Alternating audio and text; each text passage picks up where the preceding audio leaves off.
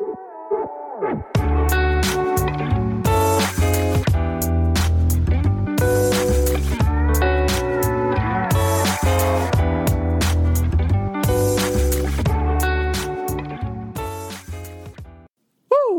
right. Thanks for tuning in, folks. This is Deep Thoughts, Deeper Talks. I'm your host, Julian Robinson. If you haven't already, please subscribe, rate, and share the show on whatever platform you might be listening on.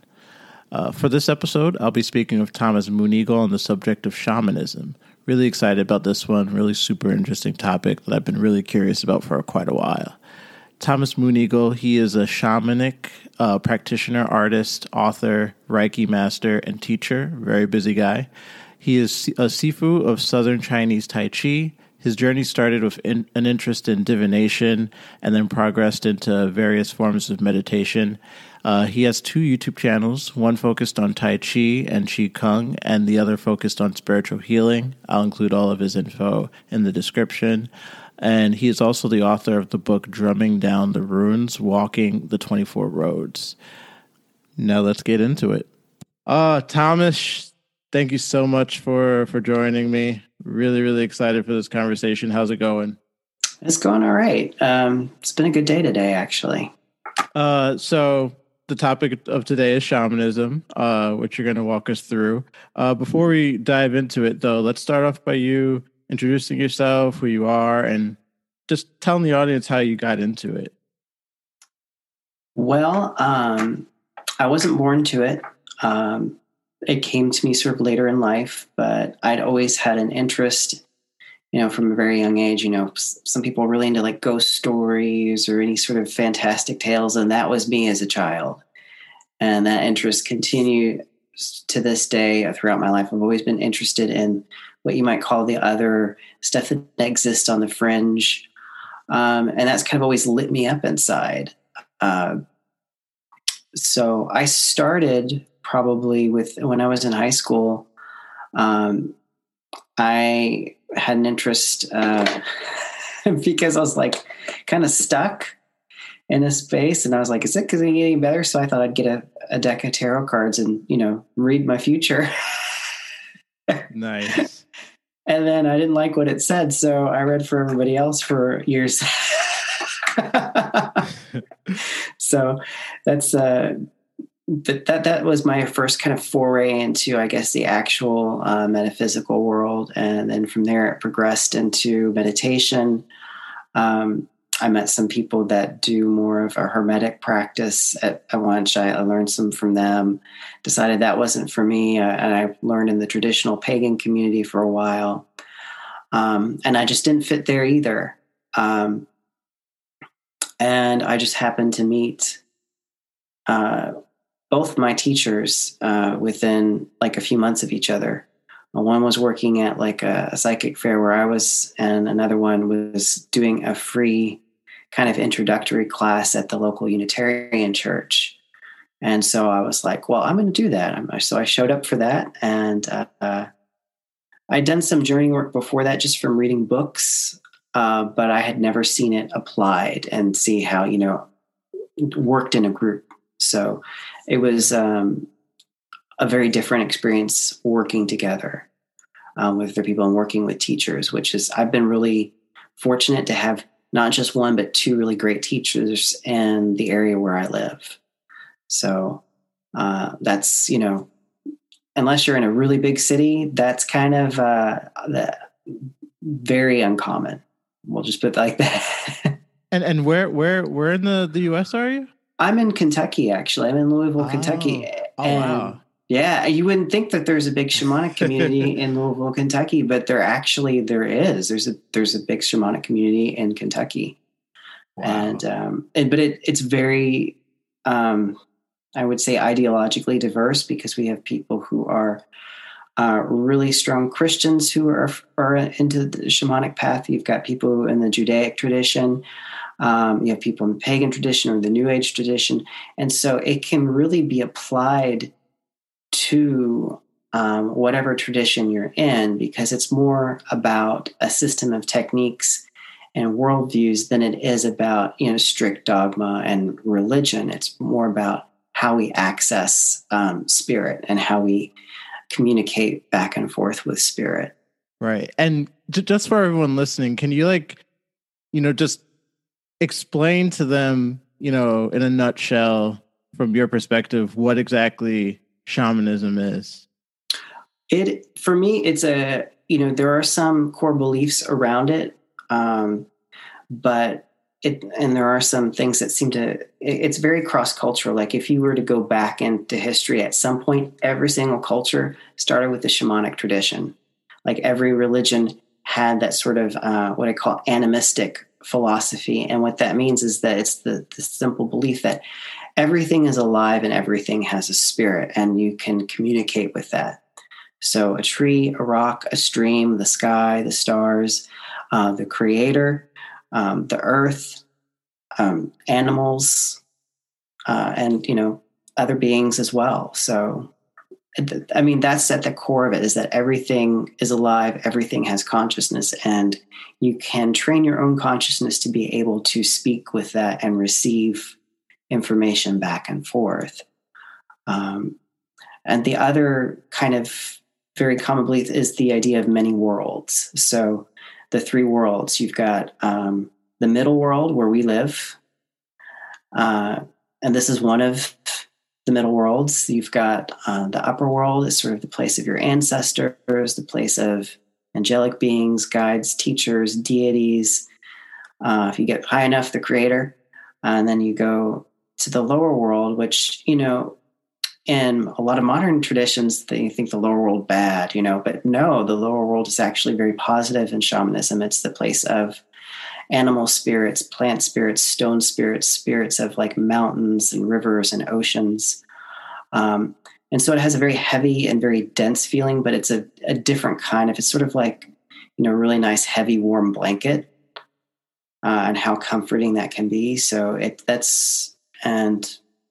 but each of those worlds, with a person who's a shamanic practitioner, one of the things they do is they send their consciousness out into one of those three worlds to find answers, to speak with their connections, their allies, and in order to bring about change, to bring about healing, or just to gather information. And is that done through like meditation? Like how do you go through that process? There's a lot of different ways. Some people do access it from sort of a visualizing meditation. A lot of it traditionally was done through trance work, through drumming, through dancing, through singing, chanting. And so one of the most common ways that you'll see that is very ancient is just using the sound of the drum. And, and a certain rhythm. It's when we say we're going to do shamanic drumming, people sometimes will come to a circle and they'll try to play like this complex rhythm. Like, no. This isn't a jam session. Those are great and have a different, sort of feeling. But shamanic drumming is particularly a steady tempo, steady pace, and it really it shifts your brain, it shifts your consciousness, so that you can sort of, let loose of your everyday perceptions and go into non-ordinary reality. And that's one way to do it. Another way is a lot of people have, in different cultures, have done plant medicine, visionary plant medicine. I think one of the things that's really popular in the consciousness right now is ayahuasca, which I have not tried. I've not tried any of the entheogens, but I know people who have. But, there's things like that. There's things like magic mushrooms. There's DMT. Just those are different ways to do that. The difference between that and sort of like a drumming or, where you induce the trance through ritual, through ceremony, through dancing, through drumming, through singing, is that you're kind of along for the ride with no hands on the wheel. So, and for some people that really appeals to them. And I'm kind of a control freak, so I've never done that. But there are uses for those plants specifically that are very powerful and very healing.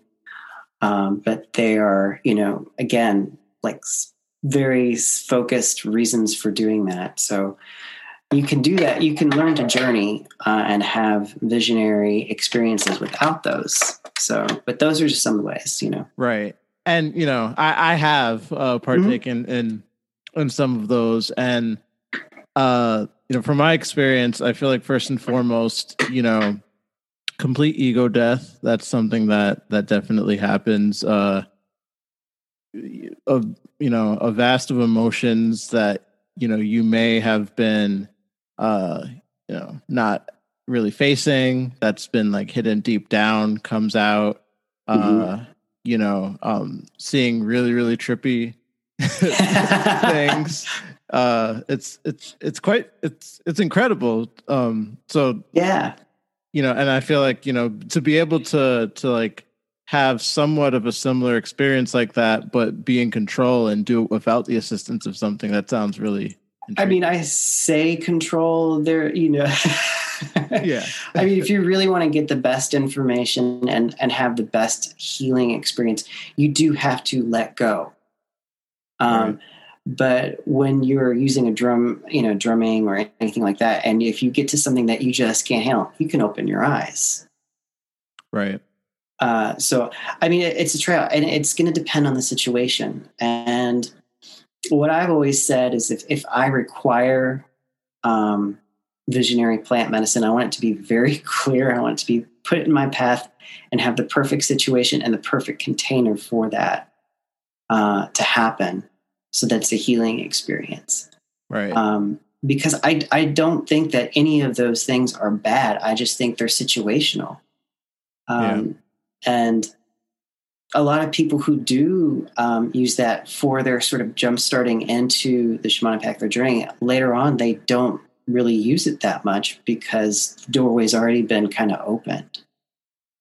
But yeah, there's certain things I find fascinating, and it happens in my life that like it's thrown across my path. And like I said, the container and the situation is because you really want to be with people you trust, people that care for you. Yeah. And that's true if you're doing any kind of work with spirit, is you always want to be mindful of that container because you want only kind of the best of yourself and your spirit to come forward when you're doing any kind of healing work.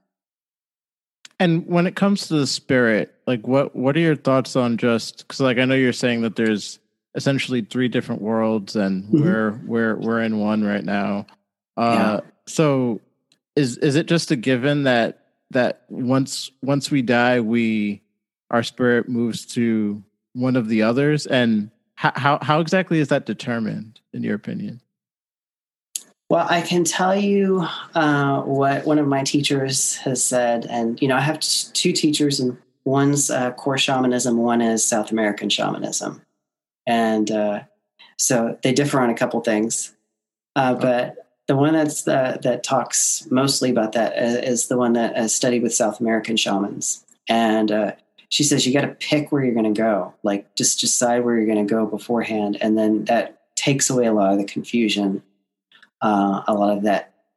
Sometimes you have death trauma when you pass over because we as a culture are afraid of death. And we've, so it's a very traumatic experience for the consciousness. Like, oh my God, I'm dead. Yeah. What's going to happen? What if I was bad? All these things that come to the forefront.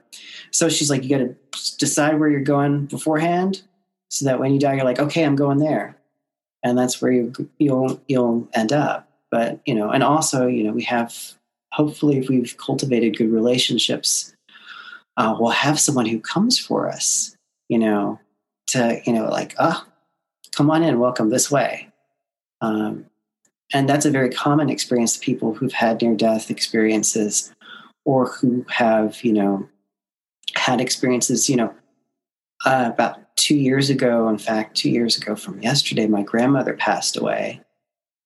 And sorry. Yeah, she was 98. Oh, wow. So we can't really, it was like, oh, I'm sorry. It was like, I felt like asking for more time would be greedy in a way. Yeah. But I remember, I'd done some work for her. I'd been told by spirit that she was going to pass that winter. And it happened just a little earlier in the winter than I expected. But I remember I had put her in sort of what's called an Aya Despacho, which is kind of a blessing bundle that you do for the people that have passed and the people that are going to pass in the next year. And I felt a little guilty about that. I did it on the Day of the Dead. One of my teachers always has a Day of the Dead ceremony. And but I had the feeling that she was going, that it was like very apparent. And then of course she did. And I was like, oh, you feel a little guilty even though you. And so I was journeying with one of my guides, and they just sort of pulled me aside and they're like, here, come with me, and took me off through and people say, well, how did you get there? I was like, I don't know. But I came to a place and there she was, and she was, waiting, happy to see me, waiting for other relatives who had passed away years before, but were still dealing with their own stuff, which she joked about. She's like, they've been dead for years and they're still not ready. Oh my God. So she was just waiting there in this little rocking chair. But just, it was really good to see her. But people said, oh, so you went to see her? I was like, no, my guide took me to see her because they're like, you need to go see her, kind of thing. So those are the things that can happen. Where we have that. And there are other people who specialize in kind of that area of shamanism about death and dying and speaking with loved ones and communicating. That's not particularly my area, but if I need to, it's like, it's there. It's good to know that it's there. Yeah. And one thing I was thinking about while you were talking, there's this Netflix series called Unsolved Mysteries, and it's kind of, I don't know, life is weird. I watched an episode yesterday right before this conversation, and the episode was about this small little town in Japan where the people in the area they were able to create an economy from their ocean and their sea there. They had all sorts of businesses that were started because of it and everything. And it was a pretty prosperous small town. Mm-hmm. And then one day there was a ridiculous earthquake. I think it was a 9.0. This was I think early 2000 or something. And, they immediately tried to get people to evacuate. They told people to get out, and almost instantaneously there ended up being a tsunami, and thousands of people died. And as soon as that happened, there were, people who were, looking for their loved ones and everything. There's still people who weren't found. They had to, because I guess in Japanese culture, they're really big on cremation, so they had to bury the body. They had to bury the bodies, but then they were going to unbury them to cremate them after the fact. But there were just so many bodies they had to do that. And they talked about how maybe I want to say 3 or so months later, a lot of the people in the town experienced spirits of people who died from that communicating with them, and how they were just a bunch of lost souls that just were trapped and didn't know that they were dead. And how I think that they called him a reverend or something, the Buddhist reverend, or I forgot what they called him, but the guy who's from the town in the Buddhist temple kind of helped to mediate with a lot of the spirits. And they were talking about how one of the ladies, her kid died, and she basically left all his toys, and when people would come over, she'd communicate with the kid, and you'd see his toys light up and stuff, things that you couldn't explain were happening. So my question is, well, first off, one thing that was abundantly clear, as I was watching this, was first and foremost, it seemed like in Japan, it was they while some of them were, a bit startled by what they experienced, most of them seemed pretty comfortable and weren't, alarmed by what was happening. Like you even had some drivers who would say that they had experiences of seeing people, letting them in the car, driving them to where they need to get, and then turning around and realizing that the person's gone. And that happened a lot. And they were just like, you know what? If I need to drive the spirit to where they need to go, I'll do it. I feel like I'd love to hear your thoughts, but I feel like there is a bit of a different perspective when it comes to spirits in Eastern culture and Western culture. Why do you think that is? Well, it really does. It comes down to culture, and it comes down to how we view the world, and the frame that we view it through. So what's interesting is like some people's experience with spirit is very loving. It's very, it opens them up in a way, and it's exciting, and they consider it something wondrous and magical, and other people are terrified of it. And then it becomes something unnatural and terrible because of what they bring to it, and kind of what they attract with that kind of energy, what they're going to see. And it's really, there's the different cultural framing. I mean, there's, Buddhism in Japan, but there's also Shintoism, which is it's as an example of an animistic culture. I was on a live stream with a couple of my viewers, and they were asking me about kami spirits, which I don't know much about because I'm not an expert in Shintoism, but I do know that they have that similar idea that, certain places have a spirit and you have to honor that spirit. And death rituals and death rites and how we view spirits that are that have passed on varies from culture to culture. And some cultures think ghosts are kind of, we've kind of turned it almost into a tourist industry here. And which I understand because it's probably the closest some people get to something that's, supernatural, magical, some sort of spiritual dimension that they can actually understand. I live, and actually we have Waverly Hills here, which is one of the most haunted places in the country. It was a TB sanatorium. And thousands upon thousands of people died there. And there are a lot of stories. And they're turning it into a bed and breakfast, I think. What? Which is really, I'm like, and I understand it like really excites people to see these things. And I've done events at places that were haunted. I didn't like it because the difference between what I consider a ghost and a ghost is kind of an unnatural state. It's someone who has lost their body, but has not yet transitioned on into that next world. And so they're kind of trying to exist in a world that is not built for their energy. And that's not helpful for them. And it's generally not helpful for the people in the space either. But yeah, I've done events before where they put me up. I didn't know this. I was at a winery and they put me up in this one building, and I felt like there was somebody right in my face the whole time, and was really kind of not happy with me for the first half of the night. And then later on, they were okay with me, and they were sort of standing behind me, and they like put their hands on my shoulders. And I went down. They were, and all the owners of the place that were having this ghost tour. They were like, "So, what'd you think of blah blah?" And I said, "Well,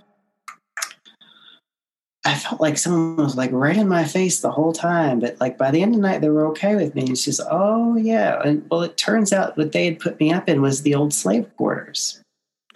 Oh wow! And there was a woman that haunted that space. And see, they were using that as like a tourist attraction. And my thing would be like, I would be going in there and drumming and trying to help that spirit move on, because I just felt like that was cruel, No, yeah. Yeah. If you like look at it from that vantage point, it's incredibly cruel. Do you think that, putting into perspective what you said in regards to, the distinction between a spirit and a soul, do you think that the way in which the world we live in is structured, that we don't set ourselves up for success in regards to being ready for that transition once it is time? I think that's really common for a lot of people, and particularly if you die suddenly, or tragically. And right now, because we're in the middle of the pandemic, I mean, we have so many, so many souls crossing, and it's, there is what they call psychopump work, which is basically helping people to cross over, helping spirits find that light, and walking into that and letting go some of the fear, some of the pain, as they do so. And it's really important work to do right now. Right. And so it sounds like the notion of walking towards the light, like that's something that you think isn't just a nope. paraphrase. It's a thing. It's a thing. It's a real thing. I think one of the most enlightening experiences that I had was, like I said, I went and I was going to the Unitarian Church for these free classes for like a couple of years with one of my teachers. And we would do like a different journey each month or a different healing thing each month, but we'd all be doing the same thing in the circle. And this happened. We did a journey to help people after the Virginia Tech massacre. And so we did a journey there to help the souls. And that's a middle world journey. And those are the ones that I struggle with the most. Because I'm always like, well, I've never been there before. How will I know what it looks like? Right. And, you start to doubt yourself. And all I was there was like on a bench, and I was seeing people walk by, and I was like, just kind of pointing that, go that way. And I kept seeing all these people with like gray blankets wrapped around themselves. And I came back, and that's all everybody around, shared different things. And I said, I just saw people with gray blankets, and my teacher sort of pointed at me, and she's like, I want you to know, there is an order of angelic beings, and they're in gray, and they're tasked with taking people who have died across. Wow. So I was like, that was really eye-opening for me, because you're always wondering, am I making this up? When you do a journey a lot, it's like, am I making this up? Is this just in my head? Right. And that's the benefit of community. When you come together and you share, you start to see, oh, I've got this piece of the puzzle, they've got that piece. And it's like you're all standing around something, but you're only seeing one perspective out of it. And then when you put them all together, it forms the whole. Right. But yeah, I think it's really important work to do, helping people prepare, helping people heal. There is one of my other teachers, she does death and dying work, where she works with people who are terminally ill to help start that process to let go so that they can just go. Right. Like while you're talking, one thing that I just think about, I feel like in life, no matter what it is that you're doing and whatever it is that you're talking about, there's always an energy that you can feel, like if you're really thinking about it, and whatever it is that you're doing, you're either gonna be pushing out positive or negative energy. Do you think that if people were more mindful of like what they put out and like what they take in, that would not only make their lives probably better, but also just if they're able to like practice and really put this into work throughout the longevity of their life, that it'll translate to things being easier once you do get to that moment? I would hope so. I don't think we'll know until we get there. But I think it's always good, just while you're alive. The experience that you're going to have is going to be very different If you're not aware of what you're projecting out, and how much of a shadow that you're casting over your path and over other people's paths, that's going to cause a lot of problems and a lot of confusion. And just becoming aware of, like, what is triggering in you, one of the things, a lot people will talk about curses, and mostly what that is like, it's already in you, whatever that is, and someone's just come here and flicked it on, but it's already in you. So if you were to do your work and clear yourself up, it would pretty much be like someone would try and flick you and there would be nothing there for them to flick. Nothing for them to turn on. It's like it's almost like Velcro. You have the little hooks and they stick on things. Those little stickums that you get in the woods that, have the spikes on them. Yeah. And people get really freaked out when I say curses or talk about curses, but it's really not. It's not like what you see in Hollywood, because a lot of us carry generational curses, things that were said to us when we're children that we then believe, and then we continue, like, oh, you're never going to amount to anything. Or if we tell somebody what we really want to do when we grow up, and they say, oh, you'll starve if you do that. And, all these things that we take in, oh, no one's going to ever love you unless you do X, Y, Z. And, you can see, and that becomes a framework through how we view ourselves, how we view the world, and that really determines what happens to us. So I think it's incredibly important to see what you're putting out and to see what you're taking in. Right. And I do want to have you elaborate a little bit more on awareness and reality, or consciousness and reality. But before we get there, just curious, because I know that initially you mentioned how essentially everything has a soul. A rock has a soul, a cat, a dog has a soul. When we look at ourselves and, inherently human beings put ourselves in the center of everything and make everything about us, why is it, in your opinion, that we apparently have, or, at least in our minds, we have a much larger consciousness than our fellow, cats, dogs, bears, what have you? Like, why is there that variance, you think? I will, I don't have the answer to that, but I will tell you what I was told in one of my journeys. I've been fascinated by mushrooms for a long time, just normal mushrooms, not even the magic mushrooms, but just like when I started reading about them, starting, like how the fungal network goes through the entire landmass. And it's like a little internet for the plants and the plant world in itself. And I was like, I well, I wonder what that consciousness would be like. So, I was like, I'm going to check this out. And so I journeyed to it and spoke with it. And one of the things that conveyed to me was that, one, that we worked for them, or actually her. Whether or not we knew it, we worked for her. We were doing her bidding.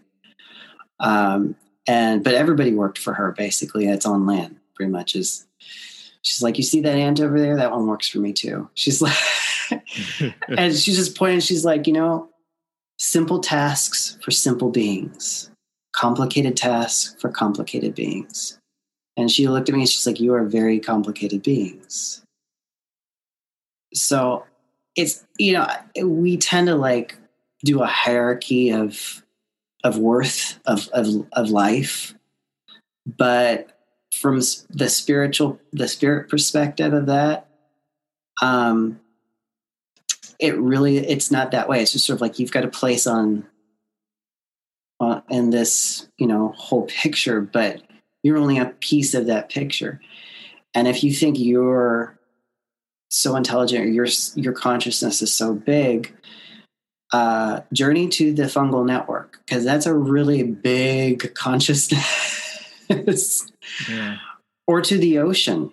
I mean, the ocean mother is another one that is just enormous, incredibly powerful.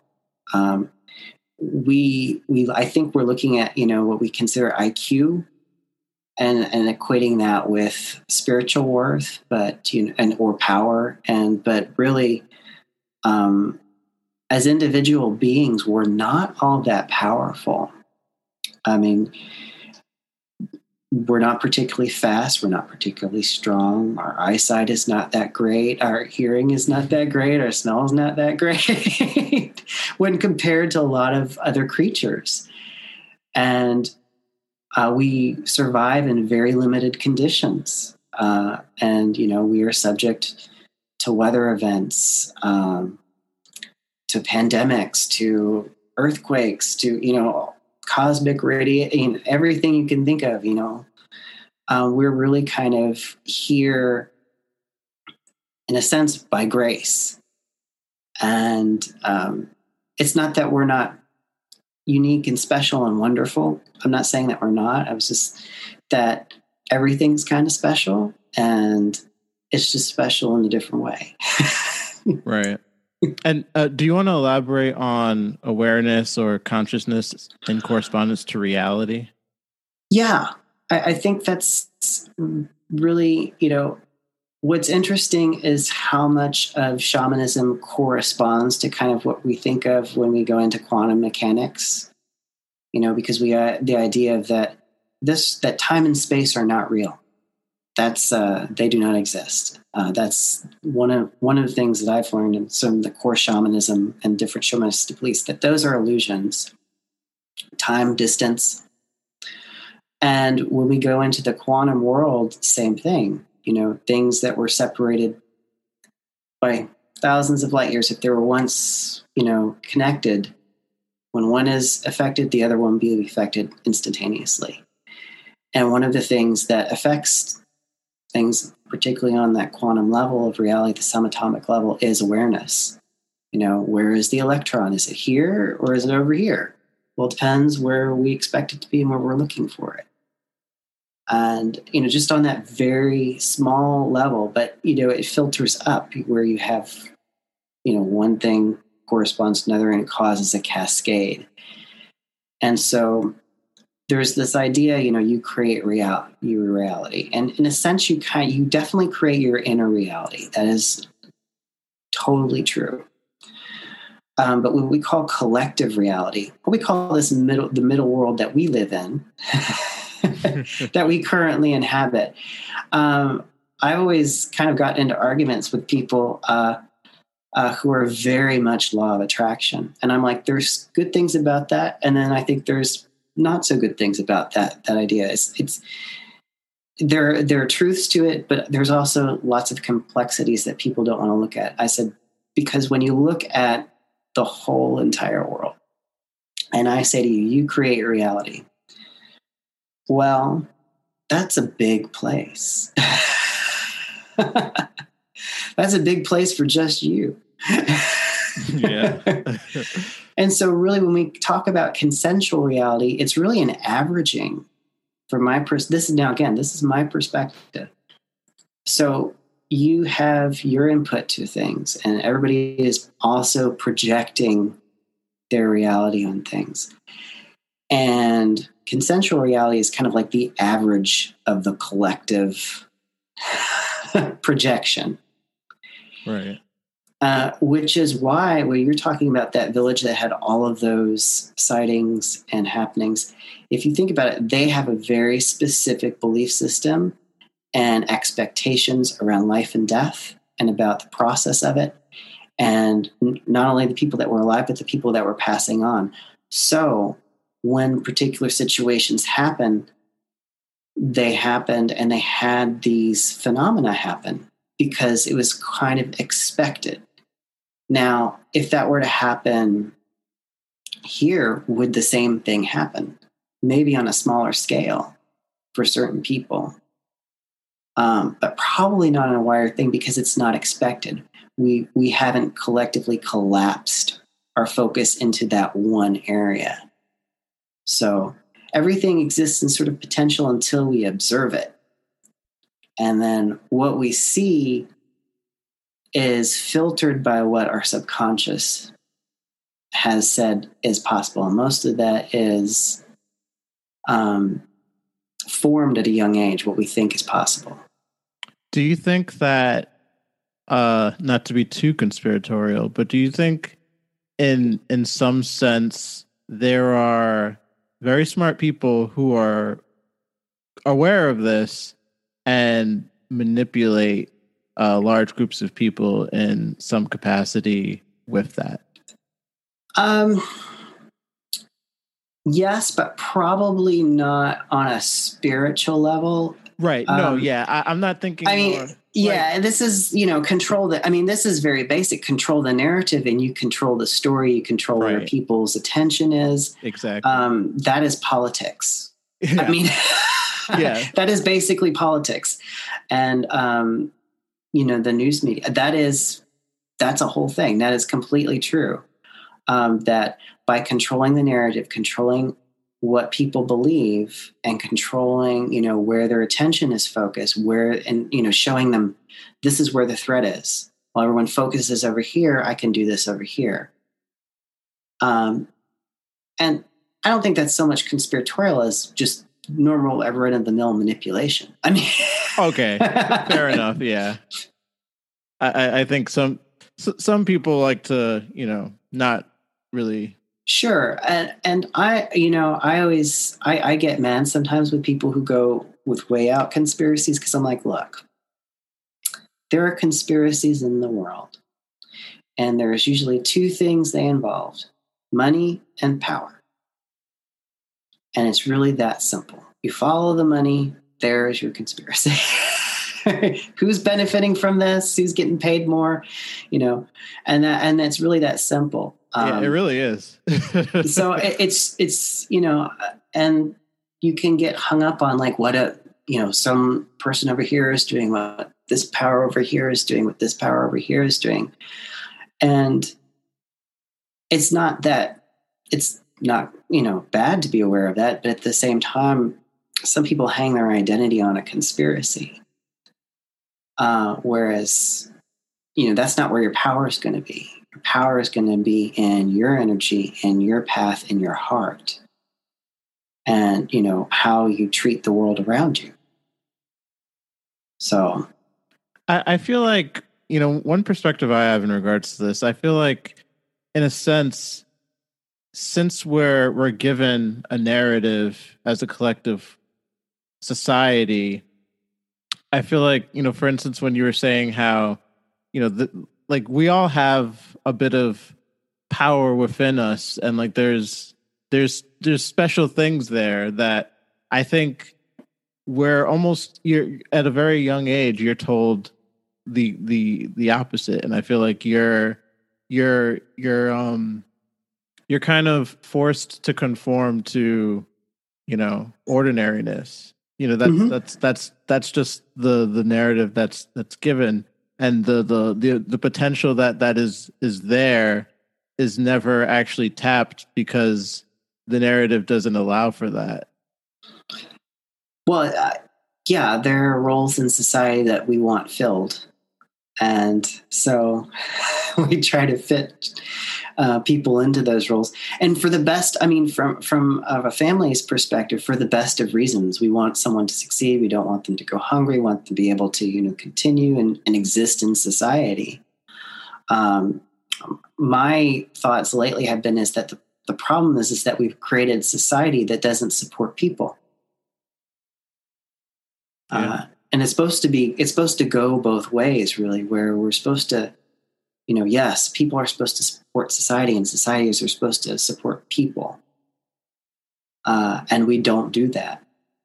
Well, I think a prime example of that is that you look at this pandemic, you see that there are tens of millions of people who are in predicaments that they would have never fathomed before this, where there's food insecurity like we've never seen. All of these things are going on, and you see in other countries like in Europe where they've given the people who have to stay home and who have lost their jobs 80%, 90% of what they normally would be compensated, so that they can stay home and still not have to worry about their bills or losing their home and everything. You look here, what have people gotten? One lousy check of $1,200, but then you look at how much money that's been given to corporations. The fact that Amazon has made more money, not less, during this pandemic, it's insanity. It's absolutely insanity. So I definitely agree with you that there's some sort of distortion in regards to, citizens supporting society, but the society, the government, the people who we put into office and who we give this money don't return it. Right. It's a broken contract. It really is, on many levels. And, one of the things I remember, I said, everything has a spirit, and that includes this virus. And because I'm kind of that, I'm just that much who wants to get into things. I journeyed to speak with the virus. What was that like? Oh, well, the way things, I always tell people, the way things appear in a journey is highly influenced by your own perspective. So like, I don't go by what something looks like, because that's all me. A lot of times it's picking stuff out of my brain to represent itself. So it looked kind of scary, but it was actually quite polite. And I was asking, why are you here? What are you here to do? And it was like, hey, I'm here to create new leaders. I'm here to like stop war. I'm here to, I'm here to make sure you take care of each other. And I'm like, okay, I can't fault you for that. and I was like, what could we do to help? He's like, you have to take care of each other. You have to decide to provide for each other's needs, and you have to do it in a different way. And then you've been doing it. And I was like, okay. That's fascinating. Like, as you say that, like, it just makes me think of, I feel like, one of the things that I think has been both a positive and a negative in regards to this pandemic. I feel like, when things shut down, when you're not able to constantly be on the move like you normally are, you have to, in a certain sense, face certain inconveniences, certain issues that you could avoid when things are running normally. Yeah. And I think that during this pandemic, a lot of people have had to take a long, hard look in the mirror, really, face a lot of things that they've been avoiding. I feel like, also like relationships. I feel like people, who have had, there's like, this elephant in the room, and, during like when the economy and everything's running normal, you're going to work back and forth. Your partner is going back and forth. Like, your technology, you have all these things that can avoid that you can avoid these things. But when everyone has to like stay put where you are and all these things, it makes you have to deal with some things that you may not want to. Yeah, that's it. That's right. It. And, and it's not just been one thing during this. We've had several things. We had, half of our country was on fire this summer. We had, protests coming forward for justice. Finally, it's sort of like, and it's interesting that it hit now. And I think it is because people weren't distracted. But I mean, it's like, oh, I'm going to try to bring everything in right for you. It's like, they're like, let's clear the whole deck while we're here. And, hopefully people won't go back to sleep as soon as relief hits. There'll be a big, and you're talking about, manipulation. There will be a big push. There's already been a big push to get back to normal. And for a lot of us, normal was not working. Yeah. It's crazy. Yeah. I like one thing I was thinking about. So I don't know if you remember early on in the Democratic primary and everything, like when there were a bunch of candidates, there was one candidate that, I'm thinking about while we're having this conversation. Do you remember Marianne Williamson? Yes, I do. I remember her. And God bless her. But I was like, she's a wonderful person. I was like, she's not going to be president. Oh yeah, absolutely not. But no. I'm not going to lie though. There were times where she said some things, and I'm like, that makes a lot of sense. Mm-hmm. But there's no way that right. the general public will be like, yeah. Well, because the way we have run, and we're not alone in this. I'm not saying it's just us. We're just bad in this country. No, this is like, historically, this has been used again and again and again. The way we run our politics is we point at something going, those people are the problem. That's why your lives are crap. So if we can just get rid of those people, either by putting them in prison, throwing them out of the country, or doing whatever, then everything will be wonderful again, like it was back in whatever fictional time they're talking about, which never was really like that.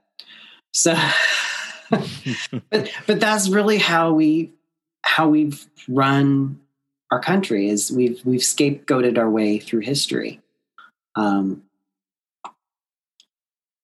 which is unfortunate, and it's something that has to change. Because as long as you can just point at someone going, they're the problem right over there, not only is it bad for those people, it's really bad for everybody. Because while you're busy with looking at this person over here and trying to step down and punch down on them, someone's taking money out of your pocket. No, yeah. And I'm curious because like one, and this is like a working thought, but like one thought that I've thought about a lot lately, when I look at, our country, when I look at the world, like how you were talking about how, we have this notion of always wanting to blame like this group, and if we get rid of this group, and there's always this narrative of pointing fingers, there's always this narrative of one group having to be on the top, and like we're basically all beholden to that one group, and that group basically dictating and ensuring order, quote unquote order. When I think of how people talk about that there are certain ideologies, certain societal structures that they think would be better alternatives to what we have, to what other people have, whatever it may be. I look at some of them and I think I get some of the complaints, I get some of the grievances that people have, and people wanting things to be more fair. And one of the things that keeps popping into my head is that I just think we are a relatively young species. And I just think that, in regards to our level of consciousness, in regards to our ability to empathize on a higher level than we're capable of now, I just think that these are just things that will happen eventually, but we're just not there yet. What are your thoughts on that?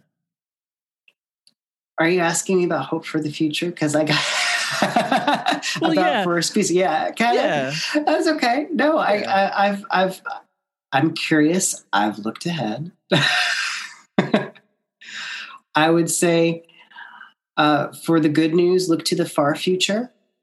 Short-term future, it's a little dicey.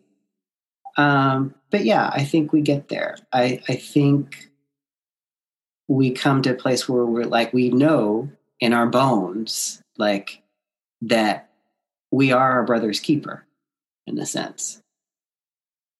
That's, right. Because we are. I mean, all the great things that we've done as a society and as a civilization, we've done because lots of people have worked together and to do very complicated things, just like the mushroom lady said. But yeah, I think we do get there. And the only difference between, because we're going to get there eventually. The only differences occur in sort of the next couple hundred years, where we determine how hard that transition is going to be for ourselves. So we can make it easy, or you can do this the easy way, or we can do this the hard way. Currently, we've been doing it the hard way. It would be really nice if we started to do things the easy way. And in your opinion, what's the easy way? I think I have an idea, but yeah. Well, as I've worked on my, it's really fun because as I get older, I have what I call white old man thoughts. And I go, where the hell did that come from? And I have trained myself to sit back and go, is that even mine? Or is that just collective stuff, bullshit that I'm handing out? And why am I thinking this? And because you should always ask yourself why you're thinking this, particularly if you're thinking something bad about somebody, or, a group of people, or those kids just don't know what's going on. Whatever it is, right. You need to just sit back, because you reach a stage when you start thinking like, I'm not my father. Why am I thinking this way? He's a wonderful man, but he's wrong about some things, right? And it's sort of like, well, there's this idea of deservingness that we have like put in, it's like hammered into us, like from a very young age. If you want this, you better deserve it. And so we have decided that clean water, clean air, clean food, and access to medical care is something you have to deserve and work really, really, really hard for. And love, yes, we've rationed love quite a bit. There's this one woman I met, and I forget what country from Africa she was from, but she came in and she said something to me that blew my mind. She said, all our songs where I come from are about rain because we don't get much of it. She's like, I came here, and she says, all your songs are about love. It made me think that you don't get much of that here. Wow. And I was like, I started thinking about it. I was like, all of our songs are about love, just about. I was like, what if she's right? I mean, she could be right. I mean, that was just like a thought that just like blew my mind, was like, we sing about what we don't have or what we really, really want. They're singing about rain. We're singing about love. Yeah. And I'm like, so, there are consequences when you starve a consciousness of what it needs. And it starts to look very miserly about things and becomes very ungenerous of spirit towards others. And so I think nurturing that in ourselves and going, is that true? And why do I think that about that? Well, I must think that about myself. That was one of the things is like, if I'm thinking these people don't deserve it, what I'm really saying is like, maybe I don't deserve it. Or I'm trying to make them less than me so that I feel like I deserve something. And, that's where you start to have that conversation with yourself of, am I very kind? And am I very kind to myself? And a lot of times the answer is no. Yeah. Like, I think of it like, we all were babies and, just had this brain that was constantly morphing and, adapting and just absorbing all of this, information and trying to mold ourselves into who we end up being. And I feel like those first, I think they say like, it's like the first 5 years, the things that happen to you make you who you are. And any, damage that is done after those 5 years will take it could take a lifetime to repair. Yeah. It's a lot harder to repair a person than it is to build a person. Right. Like it's a lot easier, just build them right the first time, and you don't have to do so much tinkering later. Yeah. And we all need repair. Yeah. So it's no wonder that we live in the world that we live in. Well, yeah. I mean, and if you think about it, like my parents' generation, they were the ones that were taught to let the baby cry it out.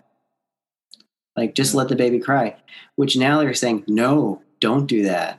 Yeah. Never do that. That's like the worst thing for their development, to let them cry it out. Cause that's just, you're basically, ramping up their sympathetic nervous system and saying help is not going to come when you need it. Yeah. So cry louder, Right. I'm very curious. Do you think that life is only exists within this planet, or do you think that it expands out? I would say no. I feel like it exists elsewhere. And are they aware of us? Maybe. Are they visiting us at this moment? Probably not, because we're not that interesting yet. We're kind of like, it's like, when you have teenage relatives and you're just like, oh, I just can't wait till they get to their mid-20s. Yeah. And I feel like we might be that for a bulk of the universe's intelligent life. It's like, oh, they'll grow out of it eventually. Gosh, they're so annoying right now. Right. All the radio waves they're blasting with all this junk TV. Yeah, I definitely think that at times that there is, it could be other humans, like, in another galaxy or something. And like, they've, gotten to a point where their consciousness and everything, like they're just on autopilot, and things are just, like their civilization, everything is just, it's like Star Wars times 1,000, and it just works. Yeah, we aren't there yet. And I guess, taking into account what you're saying in regards to, time, space, all these things don't exist. And, it's just a matter of really, I guess, letting go and just opening up. I mean, it helps if you have other people around you that reinforce that too. Because otherwise you're going like, am I the crazy person in this room? Right. And then... No, yeah, it's true. Just like we were saying with Marianne Williamson. Yeah. Like, she looks like a nut job compared to the others. I mean, I know, I'm listening, I'm like, I hear you, Marianne. I really do. But, thank goodness she feels that strongly, and she's brave enough to speak. But, the one thing about that is like, that needs to be a perspective in governance, for sure. It cannot be the only one, because the rest of the collective, not just this country, but the rest of the world, will not play well with that. So do you think for us to get to a point where, spirituality is something that's fully, accepted and, part of everyday life and even governance, do you think that that's something that would be able to be, an actual thing peacefully? Or do you think that there would have to be some rough transitions, for lack of a better phrase? Depends if we decide to do things the easy way or the hard way. Understood. Yeah, that makes sense. I've been looking at trends. I'm like, if this trend continues, I'm pretty sure there are guillotine plans on the internet. And I know a lot of people are really great do-it-yourselfers that are probably feeling the urge to get their hands busy.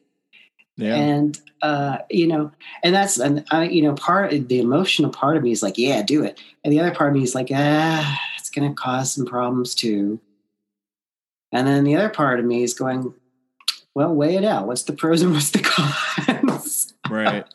But I'm, like I have emotions just like everybody else. I get upset. I get irritated. I get angry.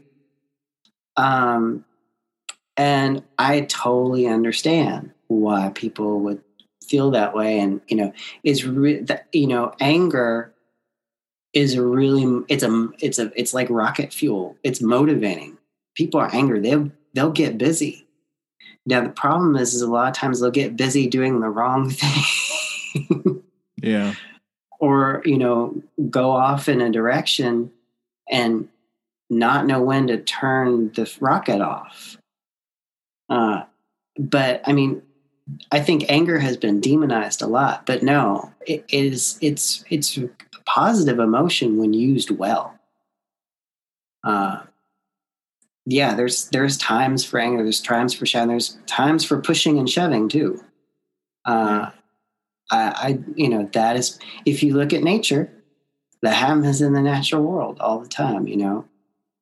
There's cooperation and there's competition, and there are times to really draw a boundary and be and embody sort of that warrior energy. But you have to be really centered to do that well. Right. And I want to talk about two more things before we go. But so I know you mentioned before, first and foremost, that like when it comes to the spirit, it like everything has a spirit. We're in one of the three worlds. I'm just curious your thoughts on. So we're here right now. We're alive in this world right now. Where were we before this in your mind? And also, this kind of makes me think of, I had a conversation of a good friend of mine on here who's Hindu. And one of the things that he said was that, through the Hindu teachings, like the metaphor that he gave me was that basically it's like a child playing with a bunch of toys. And like, each toy that the child's holding, that child takes on the persona of that toy and then the other, and he's playing. And basically that's life, that basically we're extensions of God. And that when we arrive here, we basically forget that. And the whole purpose of our life is to, I guess, kind of relearn and remember who we are. And, each life you're trying to get closer and closer to that goal. So I just wanted to know, like, what are your thoughts? From a shamanic perspective, is to walk in balance with all three realms while we're alive, to heal where we walk. So that one of my teachers would say, like, the shaman casts no shadow, meaning they don't darken anything. They don't project anything on. They just allow the light to shine through. And I've heard in other cultures that the human being's job, because we very much are like right in the middle, got one piece up here in the upper world, one piece down here in the lower world, and our job is to kind of bring balance between those two and embody both while we're here. So, I mean, that could be different ways of saying kind of what you said, but one of the things that people will forget, they'll put, oh, this is part of nature, this is part of nature, and they see people as separate from nature. No, we are part of nature. We have a sacred purpose, just like everything else in nature. Sometimes we don't do it very well, but yeah. But we do have one, and this, but we've, in Western culture, we're cast out of the garden, right? We're, said, nope, you're not good enough to be in here. Get out. Yeah. Stop eating other people's fruits. But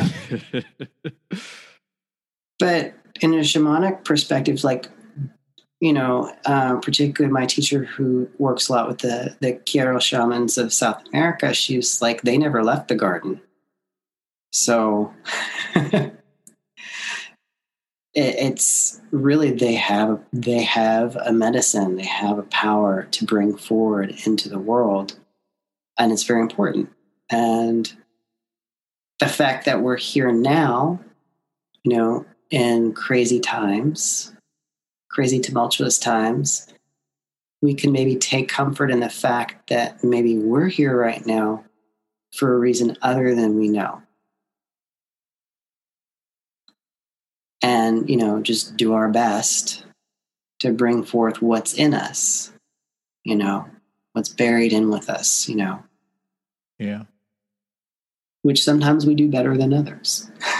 Yeah. It's something that you have to work at, it's not going to just happen magically, and you have to want to do it. Okay. Last question. Okay. Left the biggest one of all. I know before you mentioned how, like in the three worlds, one of the worlds, I think you said that there's like a deity or a god there. What's your thoughts on how we perceive God? How do you perceive God, or, like whatever you want to call the omnipotent being? Is this being responsible for creating us? Are there multiple? Is there just one? I feel like yes. No. I think that's a big question. And I always go back and forth, like what I thought, what I believed a year ago. Do I believe it now? What I believed 5 years ago, do I believe it now? I would say there is something that is greater than all of us. And I think ancient cultures tried to write down perceptions of what they got from this awareness, this being, this presence. But it was more, I've had an experience where I have been touched by what probably some people would call God. Maybe not the big G, but one of them at least. And when I explain what happened and I say, this is what was said, I always include with that a disclaimer like, but there were actually no words. So this is my closest translation as to what was conveyed. And it was mostly like hey, you're okay. I love you. You are the way you are for a reason. But that's not exactly what was said, because there were no words exchanged. It was all simultaneously internal and also all around me. So, I look at this gets me into trouble because people look at me who particularly have very strong beliefs, and this offends them. But I look at deities almost like projections that, we have an idea, we have a need, and a shape arises in our mind, and part of that great being inhabits this shape to interact with us. It's like I see them almost like intermediaries, which is very similar, I think, to the way the Hindu kind of tradition thinks of it. It's like, they have all these different gods, but that's not really God. That's just the form it takes when it's doing a particular action or playing a role. Right. And that's kind of, I kind of lean towards that. And lately I've even gone to where I'm like, this idea of God itself it's a really boxed in term, because we're talking about an infinite consciousness. Yeah. And we really anthropomorphize it. I mean, if the way our sacred texts read, it's really personified in a particular singular mono kind of way. And I feel like, I agree. And I think that's because, first and foremost, I think that human beings, it's hard to fully fathom, with our brains, an omnipotent, being that, you know, is everything everywhere and all the like it like, and I think that, you know, we try to truncate it to something that's more palatable, and you know that, you know, like you were saying, we kind of project ourselves onto this, you know, omnipotent being to fit our narrative and to fit, you know, the way in which we perceive ourselves, you know, like you know, there's a bit of control, I think, Oh yeah. you know, incorporated into it. I remember I heard somebody once say, you know, God doesn't know where God came from.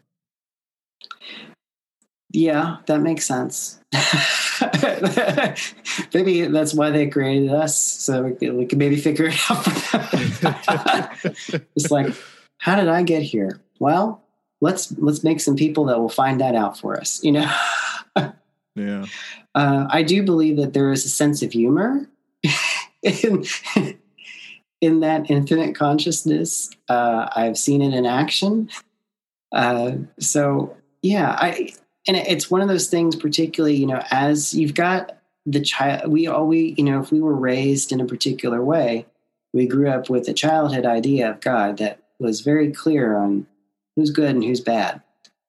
And what happens to bad little boys if they don't do what they're told, you know, they will be punished. And it's really hard to shed ourselves of that idea. And then also, you know, instilled alongside that is like, if you're really in trouble, call out, you know. And so we're calling out for someone to save us, and also terrified that someone's going to damn us, you know. And those two exist in our subconscious mind together, and it's a weird, so it you know, it really does box it in. And it really, you know, if we wanted a more open relationship and a more ongoing dialogue with that infinite consciousness, we've really limited their way that they could get hold of us. Right. So we've really kind of boxed in their options for us to that in a way that won't blow our heads off. You know. Right. Interesting. So is it fair to say that this, you know, infinite consciousness is everywhere and anywhere, and is not looking down, judging every single thing that we do, but is constantly, you know, orbiting everything and anything, but is more of a, you know, active audience member as opposed to a judgmental, you know, angry dad or mom or both. Mom, dad. Yeah, I think so. I mean, again, you know, we're putting, you know, angry, judgmental, those are human qualities. Yeah.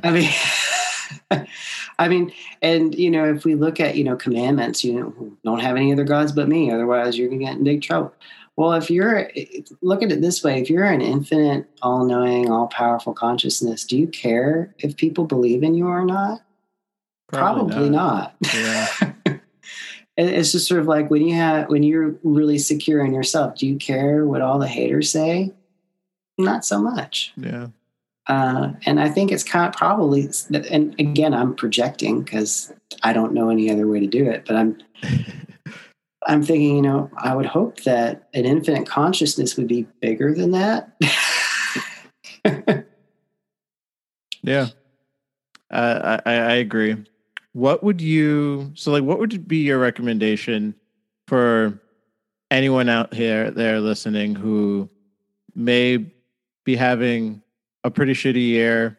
You know, their faith was in general of anything was low already to begin with, and now it's at an even all-time low.